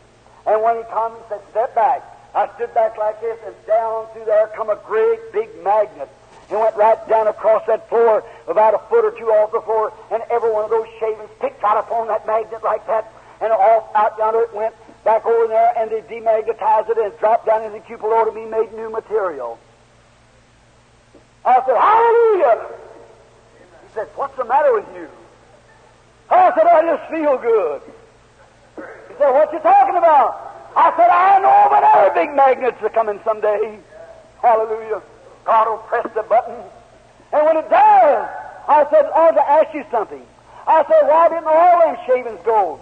He said, you see, some of them are not magnetized to that magnet. Some of them are aluminum. And that magnet won't pick them up. I said, glory! Sure, you can be a shaving, you can be in the church, but you better be magnetized, yonder. That's right. I said, what on the other piece of iron? So he said, you see, Mr. Branham, it's bolted down. Oh, God, have mercy! Let's be magnetized with the Holy Ghost, that when Jesus comes from the sky, someday He'll pick up these old frail bodies of humiliation, and we'll be taken to God's molded pot and come out immortal again to live forever. Some glorious day. But only those who are magnetized will go. Shall we pray? Our Heavenly Father, in Thy precious name we come to Thee humbly with all our hearts, with all our souls, with all of our minds. We're at the junction time, Lord. Oh, eternal, omnipotent God, Your speaking signs are appearing. When Thou speakest, Lord, signs appear. Now I pray Thee, precious Heavenly Father, today that You'll speak to every ungenerated, regenerated heart in this building, and may they become Your children from this day on. Grant it, Heavenly Father. Thou knowest them, and they know all that's Yours. You said, all that's mine will come to me. All that Thou hast given unto me will come to me. And I pray, God, that there would be some here today that the Father has given You. And by the preaching, faith cometh by hearing, hearing of the Word, and knowing that we're at the junction time, the end time of the world, that we're weighed in the balance and found wanting. There's many maybe around through the world today, yes, millions and millions of people who doesn't believe that You're the same yesterday, today, and forever. They have a form of godliness and deny Your power, deny Your Word, and yet they're swaying thousands of poor children into eternity without hope, without God, and lost, with their social things about believing. You said they'd have forms of godliness, they'd belong to churches, they'd have rituals, they'd be baptized in many ways and sprinkled in many ways, every other thing, all the forms and study catechisms and be taking church papers, form of godliness, but would deny the power thereof. The power to give a man a Holy Ghost to change his life and make him a new creature. You said, from such turn away. And we're in that day, Lord. I pray that you'll rise up thousands of voices everywhere to cry out in this day. For the ark is being prepared. Christ's body is being formed. And someday to be caught up in the air to be with Him forever. Oh, eternal God, if such a person is in here today under strong preaching and strong doctrine, I pray, Father, the conviction has come to soul. I've sowed the word, now you water it, Father. And may they accept it today for Jesus' sake. And while we have our heads bowed in this this auditorium here now, if there's a man or woman here that hasn't been born again, it's up to you, friend. This may be the last time you'll ever hear my voice. And perhaps if I'd come back a year from the day there's many of us sitting here could not be here, you'll be in eternity. And I may be myself. I don't know. That's in the hands of God. But even with this few hundred people we got right in here, maybe 200 or 300 people this afternoon, there bound to be some of you gone by next year. You know that. It's marked in your cards ready to be took out of the rack at any time. Are you really, really born again? Do you know it? Jesus said, these signs shall follow them that believe. And if you're not, and you're conscious enough with your right mental conditions to realize that you're without Christ, then, if you're not born again, Jesus said, except a man be born again, he will in no wise, no matter how good you are, what you've done, no wise will he ever even see the kingdom of God. And if you're in that condition today, will you do as much as this? Raise up your hand to God and say, be merciful to me and give me this experience of being born again, Heavenly Father. Do you believe it? Would you raise your hand? Is there a person anywhere in divine presence? God bless you, my sister. God bless you, my brother. God bless you, my brother. Bless you, my little sister. That sincerity, the honest sincerity, you should believe at this time. Now is the acceptable time. Now is the day. Now is the time. Now is the time to believe it. Would there be another hand? Remember, I might see your hand, but it don't count whether I see it or not. It's whether God sees it. What if in the morning or tonight sometime you'd have to turn over and feel a real strange pain in your side? You'd have to say, oh, what's this? You call for the doctor. That pain's going down your side. Doctor say, heart attack. Just a few more minutes. Then what about this experience of being born again? What about knowing Jesus? Or you say, well, I know the mayor of the city. I'm well acquainted with the pastor. That ain't what I'm talking about. What about being born again and knowing Jesus? Don't guess at it. Just don't imagine you are, but you must be born again. I don't mean a fanatical, emotional, mental workup. I mean a real experience. I can only speak as a voice. I'm only a man, that's true. And you have a right to doubt me if you wish to. I'm only bringing you the unadulterated Word of God and telling you the truth. Then it's up to you to what you do with it. If you believe the message I've told you today, we're at the end time, and man without God will be cut off without any remedy at all, and that may be in the next hour for you.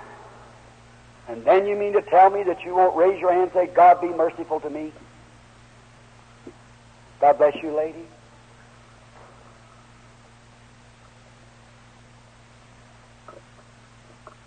You bring your little baby for prayer.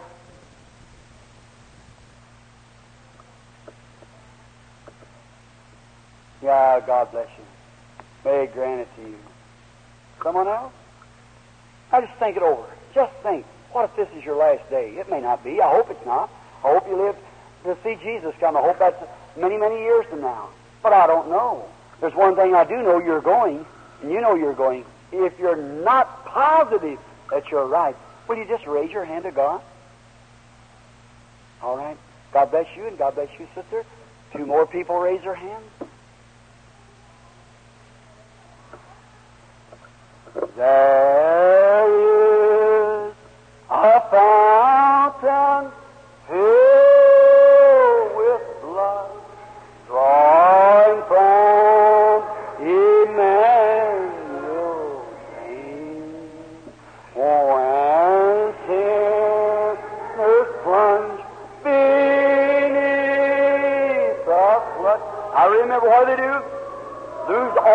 all their guilty stains, every bit of it, all gone. You believe that you'll lose it right now? If you believe it with all your heart and all your guilty stains will be, what can wash away my sins? Nothing but the blood of Jesus. What can make me whole again? Nothing but the blood of Jesus. Every man that ever amounted to anything, believe that. Just think of what Christ means to man. What did Christ mean if we could call the prophets together? What did it mean to them? What they had answered? What would it mean to the Roman centurion who put his hand over his heart and said, truly that's the Son of God? What would it mean to Judas Iscariot? What would it mean to Caiaphas? What would it mean today to the poets of the world? What would you think it would be when this guy that wrote these old vulgar songs that the little ladies and little boys and girls of our school are singing these dirty old popular songs today, sending their little souls into mires of hell? What do you think it would mean to them if Jesus comes? What do you think all these your vulgar, dirty pictures and things, what do you think it would mean today if they come? What did Christ mean to Eddie Pruitt when he was persecuted for righteousness' sake? When one day they wouldn't receive his letters, they wouldn't receive his poetry, they wouldn't receive him, they wouldn't even take his songs. And one day, standing there, he was crying, and he picked up the pen, the Holy Ghost took a hold of it. He wrote, "All hail the power of Jesus' name. Let angels prostrate fall. Bring forth the royal diadem and crown him Lord of all." He wrote the inauguration song of the second coming of the Lord Jesus. We could ask him, what does it mean? We could mean also, what did he say? On Christ the solid rock I stand, all other grounds is sinking sands. All other grounds is sinking sands. What could I say today to old Brownie Fanny Crosby? What would he mean to you, Brian Fanny Crosby? You never seen daylight in your life.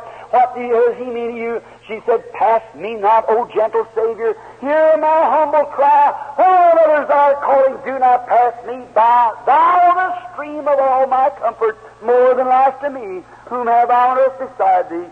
Whom in heaven but thee?" Another wrote, "Living he loved me, dying he saved me, buried he carried my sins far away, rising he justified freely forever. Someday he's coming, O glorious day." Can you join in your heart those melodies of God? May God bless you. Now, I appreciate your fine attendance and all you've done. Is there anybody here sick wants to be remembered in prayer? Now, would you raise your hand? Is there anybody sick? Lady, one? All right, sir. That's very fine. Praise the Lord for you. Now, the very same gospel that I preached to you here of the salvation of the Lord Jesus Christ will take every sin from you, will take every sickness from you. He was wounded for our transgressions. That's the reason I preach the things I do. By his stripes we were healed. Jesus said in the Bible, listen what Jesus said in St. John 3, "As Moses lifted up the brass serpent in the wilderness, so must the Son of Man be lifted up." What did Moses lift up the brass serpent for? Because the people were chatting and backsliding again, talking about God's servant and God, and they were bitten by snakes and were sick and dying, and it was lifted up for the forgiveness of their sins and for the healing of their bodies. And Jesus said, just as Moses lifted up the brass serpent, so must the Son of Man be lifted up. The same reason. And today he's wounded for our transgression. With his stripes you were already past tense healed. Can you believe it?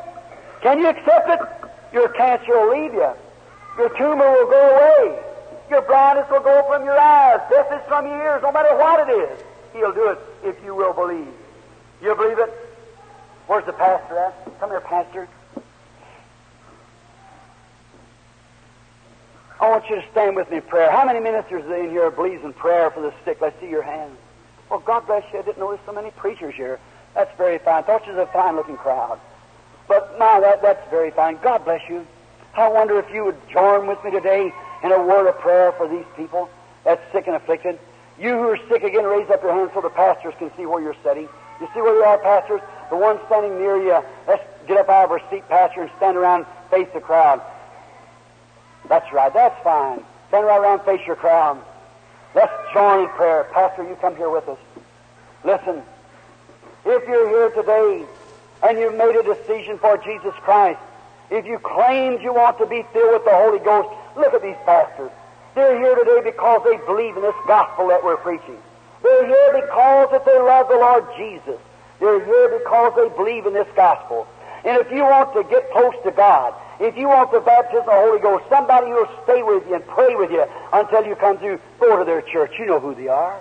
These pastors here that's standing, they're God-fearing men. They're from here, somewhere around here in our neighborhood, and you know them. And they're all God's children. Now you go to the closest of your choice of these churches and get right with God. Do that. And these men, each one of them believes in divine healing, or they wouldn't be standing to their feet. They're not ashamed of it. They're standing here today to take their stand, to say, I'm a man who believes in divine healing. I pray for the sick, these men of God. Now I appreciate them and love them with all my heart. And I pray that God will bless your ministries, my brother. May they increase a double to what they are now. And may you win many souls to Christ, and great healing signs and wonders take place in your little churches around here as you're preaching and standing for this full gospel message. Now, while we all bow our heads in prayer, may the Lord God send His blessings to each one of you. Our Heavenly Father, we thank Thee for those who raised their hands a while ago saying they desired to be born again. They wanted to receive the baptism of the Holy Ghost and be sealed into the kingdom of God.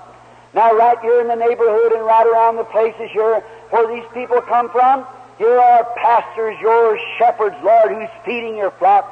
And they're standing here not ashamed, but standing boldly in the presence of God to let the people know that they believe in this marvelous old gospel. They believe in the baptism of the Holy Ghost.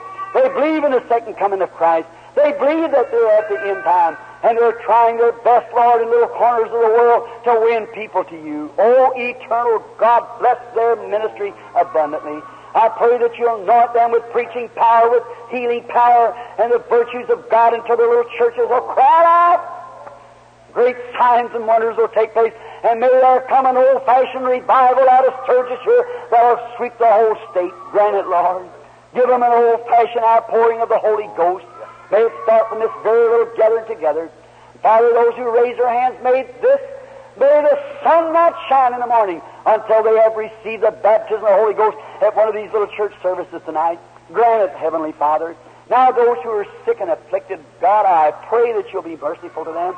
We've introduced to them the blood of your Son, the Lord Jesus, and praying that you will grant their faith now will reach up even before they leave this building and will be made well, every one of them, of the diseases they have. Oh, Lord, some 8, 10 people raise their hands or more that they want to be remembered in this prayer for the sick. And I ask Thee with all my heart, as your servant stands here facing this audience and this people in the presence of God, that the Holy Ghost will come down like a rushing wind and will anoint this little group of people, Father, and that the powers that raised Jesus from the grave will quickly snatch away the darkness from around them, and they'll rise to their feet and be made well.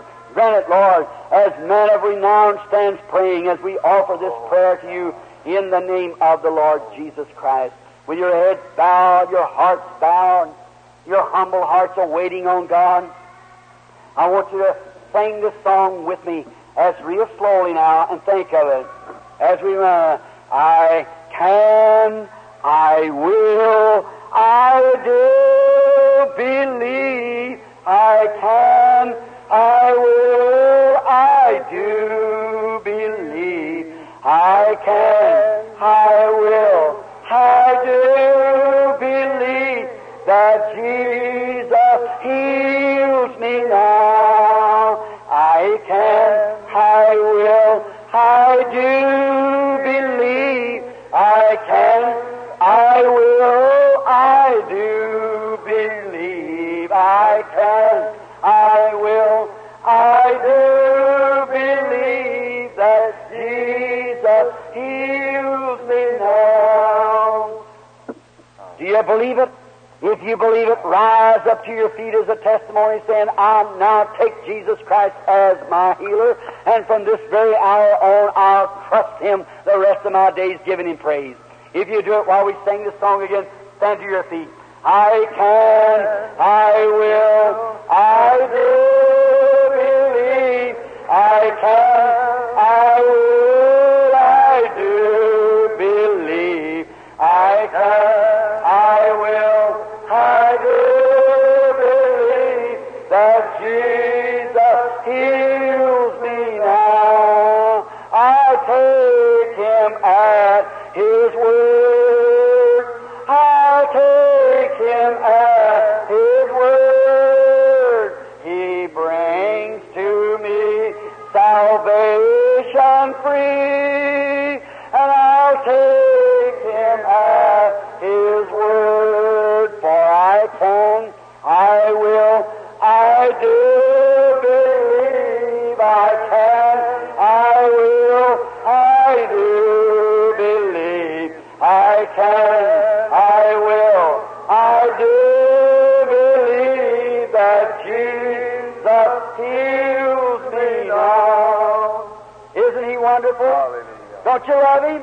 Praise. Now, there's the Methodists on one side, the Baptists next door, the Presbyterian, the Lutheran, the Pentecostals. I want you, while we sing, isn't he wonderful? Reach around and shake the hand of your neighbor. Just a moment. We're not dismissed. We're not through with the service yet. Just shake your neighbor of your hand while we can sing some song. What good song do you know here? It's real good, brother. It's wonderful. Isn't he? All right, lead it for us, brother. All right, shake one another's hand. Isn't he Wonderful, wonderful, wonderful. Isn't he? Shake hands with a neighbor now, somewhere. Wonderful. Eyes have seen. Ears have heard. What's recorded in God's Word. Isn't he wonderful, wonderful? Isn't he wonderful, wonderful, wonderful? Isn't he wonderful, wonderful? Eyes have seen, ears have heard, what's recorded in God's Word. Isn't he wonderful, wonderful? And let's say, praise the Lord. Praise the Lord. Now listen, with great big strong-looking men like you are, great big strong women like you are, I don't think you can say, praise the Lord. Let's say, praise the Lord. Come on. Praise the Lord! That sounds more like a meeting. Amen. Hallelujah. Oh, my. I know, you say, like the minister was one morning, he said, why did you holler so loud in your sermon? Said, honey, what I didn't have in lightning I made up in thunder, but you have to have lightning to make the thunder. Amen. Isn't he wonderful? The Lord bless you. Oh, love the Lord with all your heart. Raise your hand. Love the Lord with all my heart. Faith in the Father, faith in the Son, faith in the Holy Ghost, three in the one. Demons will tremble and sinners awake. Faith in Jehovah will anything shake. Is that right? If you got faith, have faith in God, Jesus said when he was here on earth. Have faith in God. Have faith in God. March forward in the victory. All right, I appreciate being gathered here with you. All your nice things, and God bless you, and God bless our little pastor. And now while we bow our heads all over the audience, we're going to pray again. As you bow your head, I give the service now to the pastor, Brother Jackson. All right, with heads bowed. Praise the Lord.